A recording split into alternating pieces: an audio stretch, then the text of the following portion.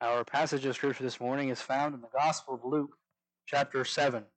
The Gospel of Luke, chapter 7. I love the Gospel of Luke. He is so detail-oriented in how he gives his details in the text of how his readers and his audience can understand. I love this passage. This passage that we're going to go over, chapter 7, is, I think, a passage where we can have a spiritual reality check. A spiritual reality check to examine our hearts to understand that we are no better than anyone else, and we're definitely not better than God. And I think within that, to understand that because we're not better than anyone else, and because we're not better than God, we need God. And by this very same God's grace, He's willing to give us grace. And He's willing to forgive us when we fail Him. Let's examine our hearts as we open the text to chapter 7 of Luke, to verse 36. Verse 36. Now one of the Pharisees was requesting him to dine with him, and he entered the Pharisee's house and reclined at the table. Now there was a woman in this city who was a sinner. When she learned that he was reclining at the table in the Pharisee's house, she brought an alabaster vial of perfume. Standing behind him at his feet, weeping, she began to wet his feet with her tears, kept wiping them with the hair of her head, kissing his feet, anointing them with the perfume. Now when the Pharisee who had invited him saw this, he said to himself, if this man were a prophet, he would know who and what sort of person this woman is who is touching him, that she is a sinner. Verse 40. And Jesus answered, saying, Simon, I have something to say to you. And he replied, say it, teacher. A moneylender had two debtors. One owed 500 denarii and the other 50. When they were unable to repay, he graciously forgave them both. So which of them will love him more? Verse 43. Simon answered and said, well, I suppose the one whom he forgave more. And he said, you have judged correctly. Turning toward the woman, he said, Simon, do you see this woman? I entered your house, and you gave me no water for my feet, but she has wet my feet with her tears and wiped them with her hair. You gave me no kiss, but since the time I came in, has not ceased to kiss my feet. Verse 46, you did not anoint my head with oil, but she anointed my feet with perfume. For this reason I say to you that her sins, which are many, have been forgiven. For she loved much, but he who is forgiven little loves little. Then he said to her, your sins are forgiven. Those who were reclining at the table with him began to say to themselves, who is this man who even forgives sins? And he said to the woman, your faith has saved you. Go in peace. A rather longer passage, but a great text. I love this text. There's so many details that Luke gives in within the text for us to have a spiritual reality check, to examine our hearts, to realize that we all need God and that we're not all better than else. That spiritual reality check. You know, it reminds me of a video I saw the other day. It was of a preacher. He was preaching a message. Now you know how preachers are, okay? Every preacher has that style, okay? Whatever the style may be. Now this preacher, his style was he would say something from the text, and then he likes to have a response from the audience, right? Like, and all God's people said, amen, right? Okay. If you go to John 3:16, for God so loved the world, everybody say love. Right? That's the kind of style he had. That's the kind of style he had. And so he was teaching a message saying that everyone was beautiful. Now, I didn't get the clip didn't show the context of the text or anything like that. My assumption is that he was talking about how we're all in the image of God, and since we're all in the image of God, therefore we're all beautiful. I think that's where he was going with that. And he said that we're all beautiful. And he said, you're beautiful, you are beautiful, so it's pointing at people. I am beautiful. Turn to your neighbor and say, I am beautiful. And so they would turn to their neighbor and say, I'm beautiful. Well, one woman, she turned to her neighbor and said, I am beautiful. And the man looked at her and said, ma'am, you can't lie in church. He said, I know what the preacher's talking about, but you need a reality check. Well, yeah, it's kind of a little harsh. But I think for some of us today, we need a spiritual reality check. I'm not talking about a physical reality check, a spiritual one, where we examine our hearts, where we understand that we don't want to hear what we want to hear, but we need to. And we need to understand that we have fallen short of the glory of God. We don't deserve God. And you know, if we have any thoughts to say, well, I can't come to God because I'm not good enough, well, you're kind of right. You're not good enough. That's why He came to you. That's why He gives grace to you. Now, this Pharisee that we mentioned in the text, he needed a reality check. Let's look at verse 36. One of the Pharisees was requesting Jesus to dine with him. He entered the Pharisee's house and reclined at the table. Now, watch this. My first point this morning is that Jesus will recline with anyone who invites him. Jesus will recline with anyone who invites him. I love that. I love that. Y'all know that. He reclines with sinners. He reclines with the sick. He reclined with the IRS of his day. Is anyone here, if they get an invitation from the government, going to go take that invitation? Don't answer that, because I know the answer. Jesus did. He took that invitation. And he also took the invitation of this Pharisee, the religious, who think he didn't need God. But I also want to point out that just because we invite Jesus, just because we invite Jesus to recline with us, does not guarantee we automatically have a good relationship with him. Look at verse 39. We're going to go into a little more details in the text, but let's just take a glance for a second. Now, when the Pharisee who had invited Jesus saw what the woman was doing to him, he said to himself, if this man were a prophet, he would know who and what sort of person this woman is who is touching him, that she is a sinner. Now, see, interestingly enough, Pharisee obviously did not have a good relationship with Jesus. If you invite Jesus, that doesn't guarantee you automatically have a good relationship with Jesus. He invited Jesus, but he didn't invite what Jesus was bringing to the table. What Jesus brought to the table was good morals, a higher standard, if you will, a standard of grace, a standard of understanding that, yes, this woman is not good enough, but I'm going to forgive her anyway. I'm going to love her anyway. Now, again, the good news for you and I is that he will recline with any one of us if we invite with him. Now, of course, I don't mean that in the physical sense, okay? We can't invite Jesus into our house physically, but we can still invite him into our lives. And to invite him in whatever he is willing to offer. But when we invite him, we need to also accept what he brings. And usually what he's going to bring is correction, because he loves us. Turn with me real quick. Hold your finger at Luke. I want y'all, I don't usually do this, but we're going to do this now. Turn to Revelation real quick. That's the last book of the Bible. Okay? Shouldn't be too hard to find. Now, after I just said it's not hard to find, you would think it wouldn't have a hard time finding it. Turn to chapter 3. Revelation chapter 3. And I want y'all to watch this. Because usually when Jesus goes to a door, he usually comes for correction, to change people. So go to Revelation chapter 3. Go to verse 19. Revelation 3, chapter 19. Jesus is talking, and he says, those whom I love, I reprove and discipline. Therefore be zealous and repent. Now watch the next verse. Behold, I stand at the door, knocking. If anyone hears my voice, opens the door, I will come into him, and will dine with him, and he with me. Now, in that context, he's talking to a church, Laodicea, where the church, Jesus said, I know your works, and they're useless. You don't have any purpose within what you were doing. And because I love you, I'm willing to correct that. And I stand at the door knocking. I love Jesus. You remember in the resurrection, Jesus has manners. I love that. Because Jesus, when he was resurrected from the dead, he walked through walls. He's not going to walk through the door. He has manners. He wants us to invite him in. He wants to feel welcomed. He wants to feel invited, of course. He wants to feel invited, but he also wants to feel welcomed. This gets to my second point, that Jesus will change those who welcome him. Jesus will change those who welcome him. Look at verse 37 and 38. Verse 7 says, there was a woman in the city who was a sinner. Now let's stop right there just for a second. Throughout this sermon, I will be having a lot of details in the text because Luke is so good in this passage. It says that there was a woman in the city who was a sinner. Why does Luke add that detail? We know she's a sinner, for all have sinned and fall short of the glory of God, right? We know this. Why add that detail in there? It's probably to show an emphasis of her sin. She's probably wasted her life, and she's full of sorrow and repentance. But she still welcomes Jesus. What? Keep going. Verse 37. There was a woman in the city who was a sinner.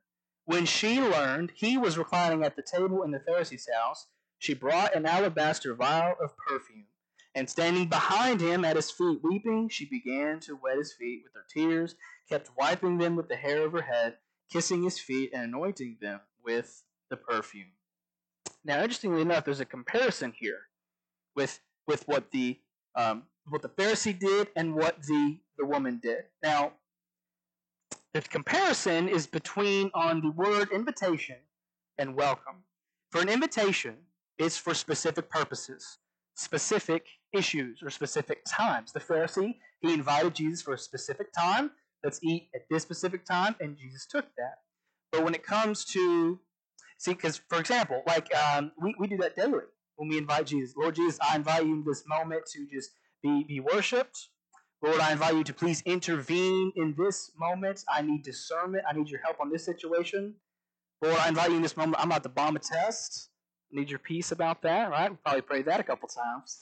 I'm up there with you. But so invitation was for specific purposes. But welcoming was welcoming wherever Jesus wanted to go. Wherever Jesus wanted to go, to be welcomed is to accept and follow wherever he wanted to go. The woman did that. See, again, the comparison is that the Pharisee, he invites Jesus, but the woman is the one who welcomes him. The woman is the one who says that he is the one to be served, right? Because of that, she was changed. She was changed. She clearly expressed repentance of sin through her actions because she was changed. And Jesus usually changes us, and so that we can repent of our sin. And interestingly enough, when it comes to the Pharisee and the woman, the Pharisee didn't think he needed forgiveness. But the woman knew she did, and she expressed repentance. And this gets to my third point, is that Jesus knows the sin that you struggle with. Jesus knows the sin that you struggle with. Now, we're going to get into a bigger part of the text where there's so much details, and if we blink, we will miss it. It's so good. Go to verse 39, and it says, when the Pharisee who had invited him. Why does it emphasize who invited him? Of course we know that Jesus was invited. Why does that put that emphasis on there? Because it's, again, a comparison that the Pharisee invited him, but the woman was the one who welcomed him. Keep going. The Pharisee said to himself, he said in his heart, if this man were a prophet, he would know who and what sort of person this woman is who is touching him, that she is a sinner. Now watch Jesus. Watch this, verse 40. And Jesus answered him. Wait a minute. It said in verse 39, he said to himself. It said he said in his heart. And it said Jesus answered him. Only God knows the heart, right? Jesus is bigger than a prophet. He's more than that. He's bigger and more than a teacher. He's God. And what does he say? He says, Simon, I have something to say to you. That's also beautiful. Because, if you blink, you miss it. The Pharisee, he said to himself in his own heart, if he was truly a prophet, he would know who this was. He would know who that sinner is. And Jesus doesn't look at the woman. He looks at Simon. And he says, Simon, I have something to say to you. He knows the sin you struggle with. He knows the woman's sin. He knows that. But he also knows the sin of Simon. And by the way, we didn't get a name until now. We didn't get a name until Jesus was the one who said it. Because Jesus knows the heart. He knows the sin that we struggle with. And then what does he say? Simon, I have something to say to you. And he replied, well, say it, teacher. Again, the Pharisee, he doesn't think that Jesus is any prophet. He doesn't believe that, because if he was a prophet, he would have done this. He only thinks Jesus is just some teacher that he thinks he can correct. And we're probably going to have some theological discussions. That's all he thinks of. He thinks he's only a man, only a teacher, but we get later that he's more than that. See, the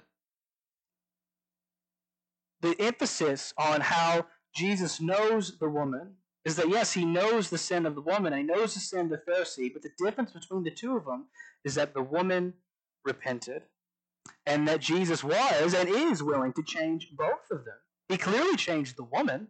He could have also changed Simon if Simon desired to repent. And this gets to my fourth point, that Jesus can correct the sinner. He knows the sin that you struggle with. He knows. But he also knows that he can correct you if you are so willing to be corrected. And so we get within the text of, whenever verse 40, he says, and he replied, well, say it, teacher. Here's the thing. If you're going to put Jesus to the test, you're going to be the one realizing you're going to take the exam. Okay? If you're going to call Jesus a teacher, he's going to give you that test. Say, okay, you call me teacher? Let me teach you something real quick. Now we'll watch verse 41. It keeps going. A moneylender had two debtors. One owed 500 denarii and the other 50. 500 denarii is around a year and a half worth of paychecks. You only get paid a day. So for us, that's how many? 365, at least more than 365 paychecks. He's not going to pay that debt.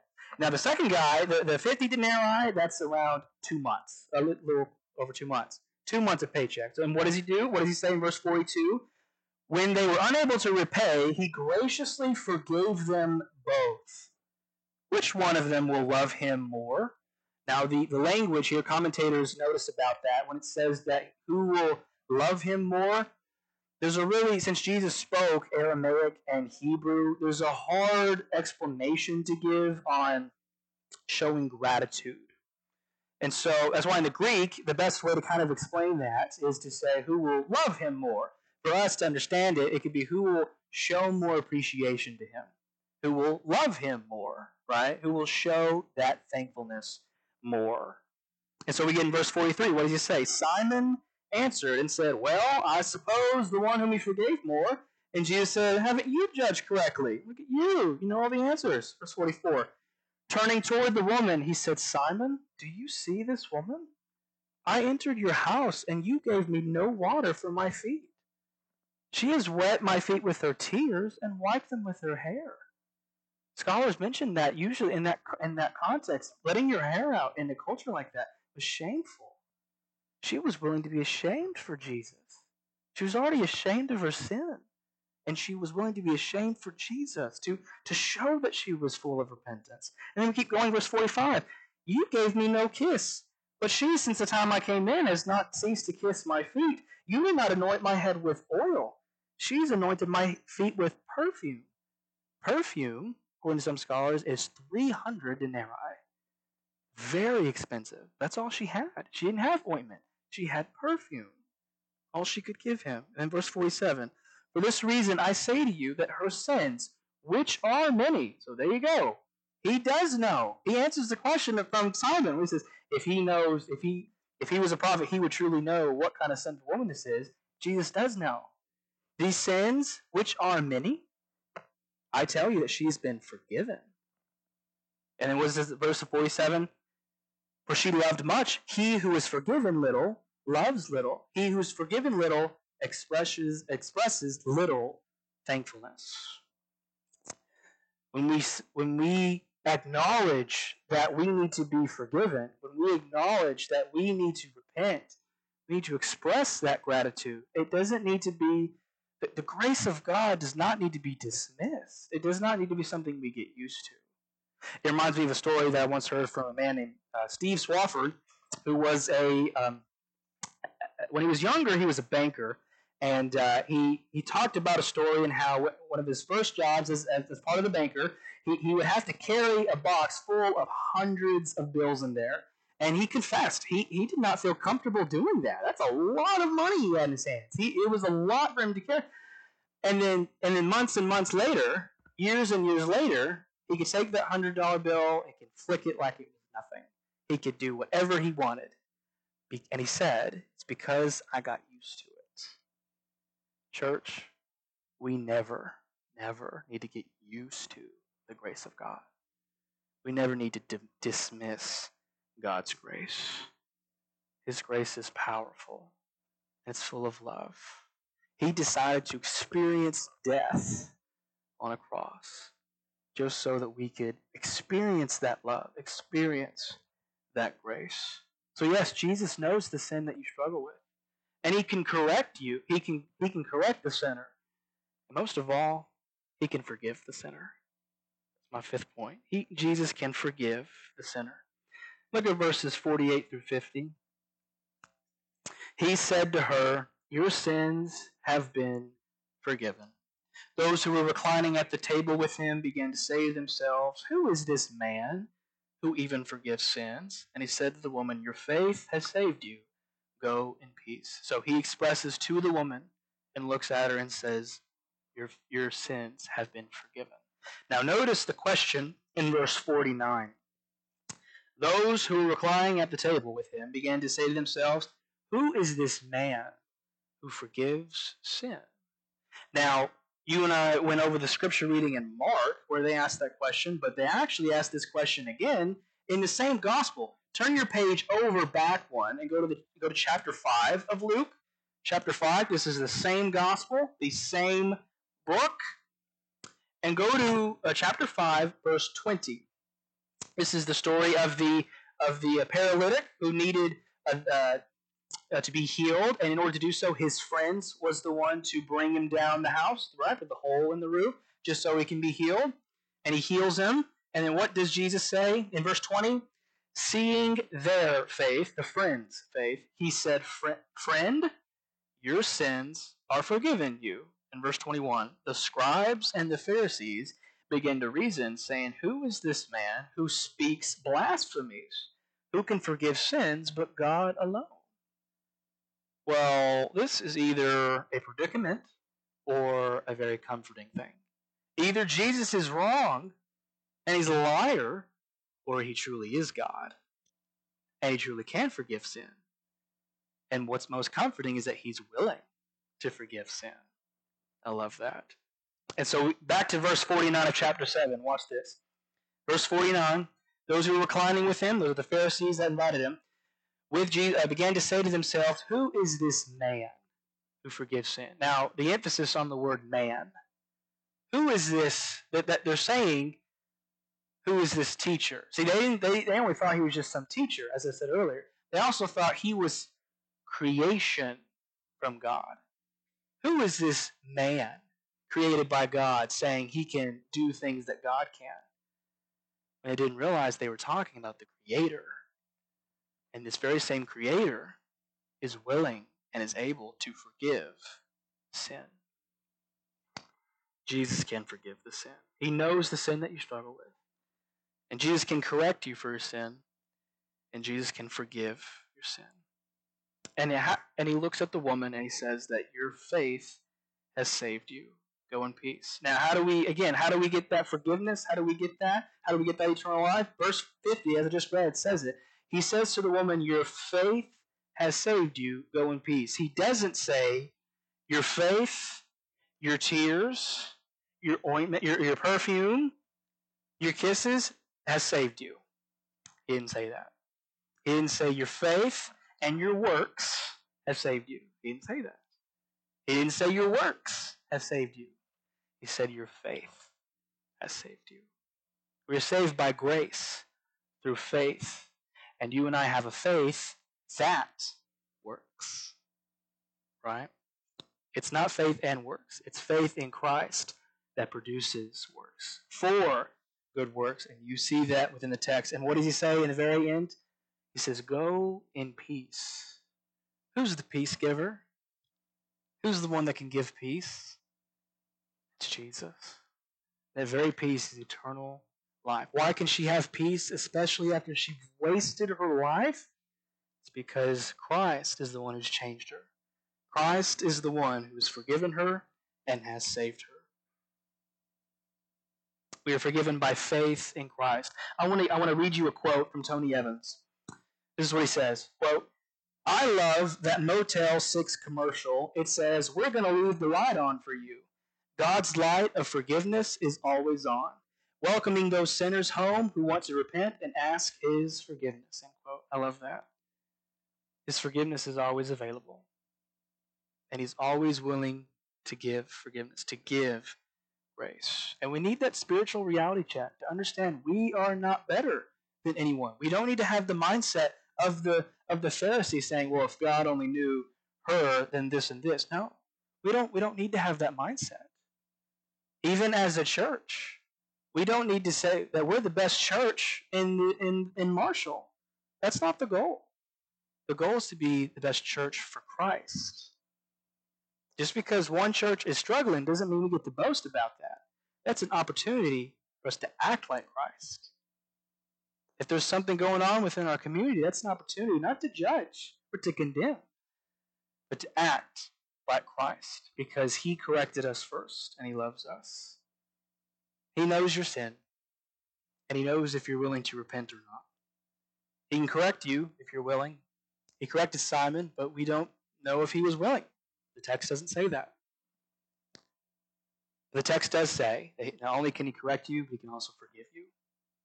We have that spiritual reality check of grace to repent of our sin.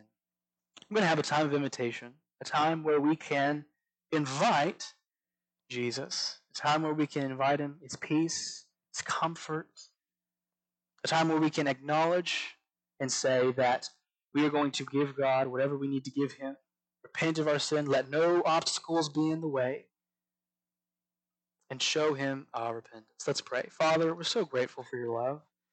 We're so grateful that you forgive. We're so grateful that you correct. And we're very grateful that you know our sin. We're more grateful that not only do you know it, but you also can forgive it. God, we're so grateful. Throughout the scriptures, it shows your goodness and your love. Let's not have an attitude to boast except in you. Not on our own works, not on anything, but on you.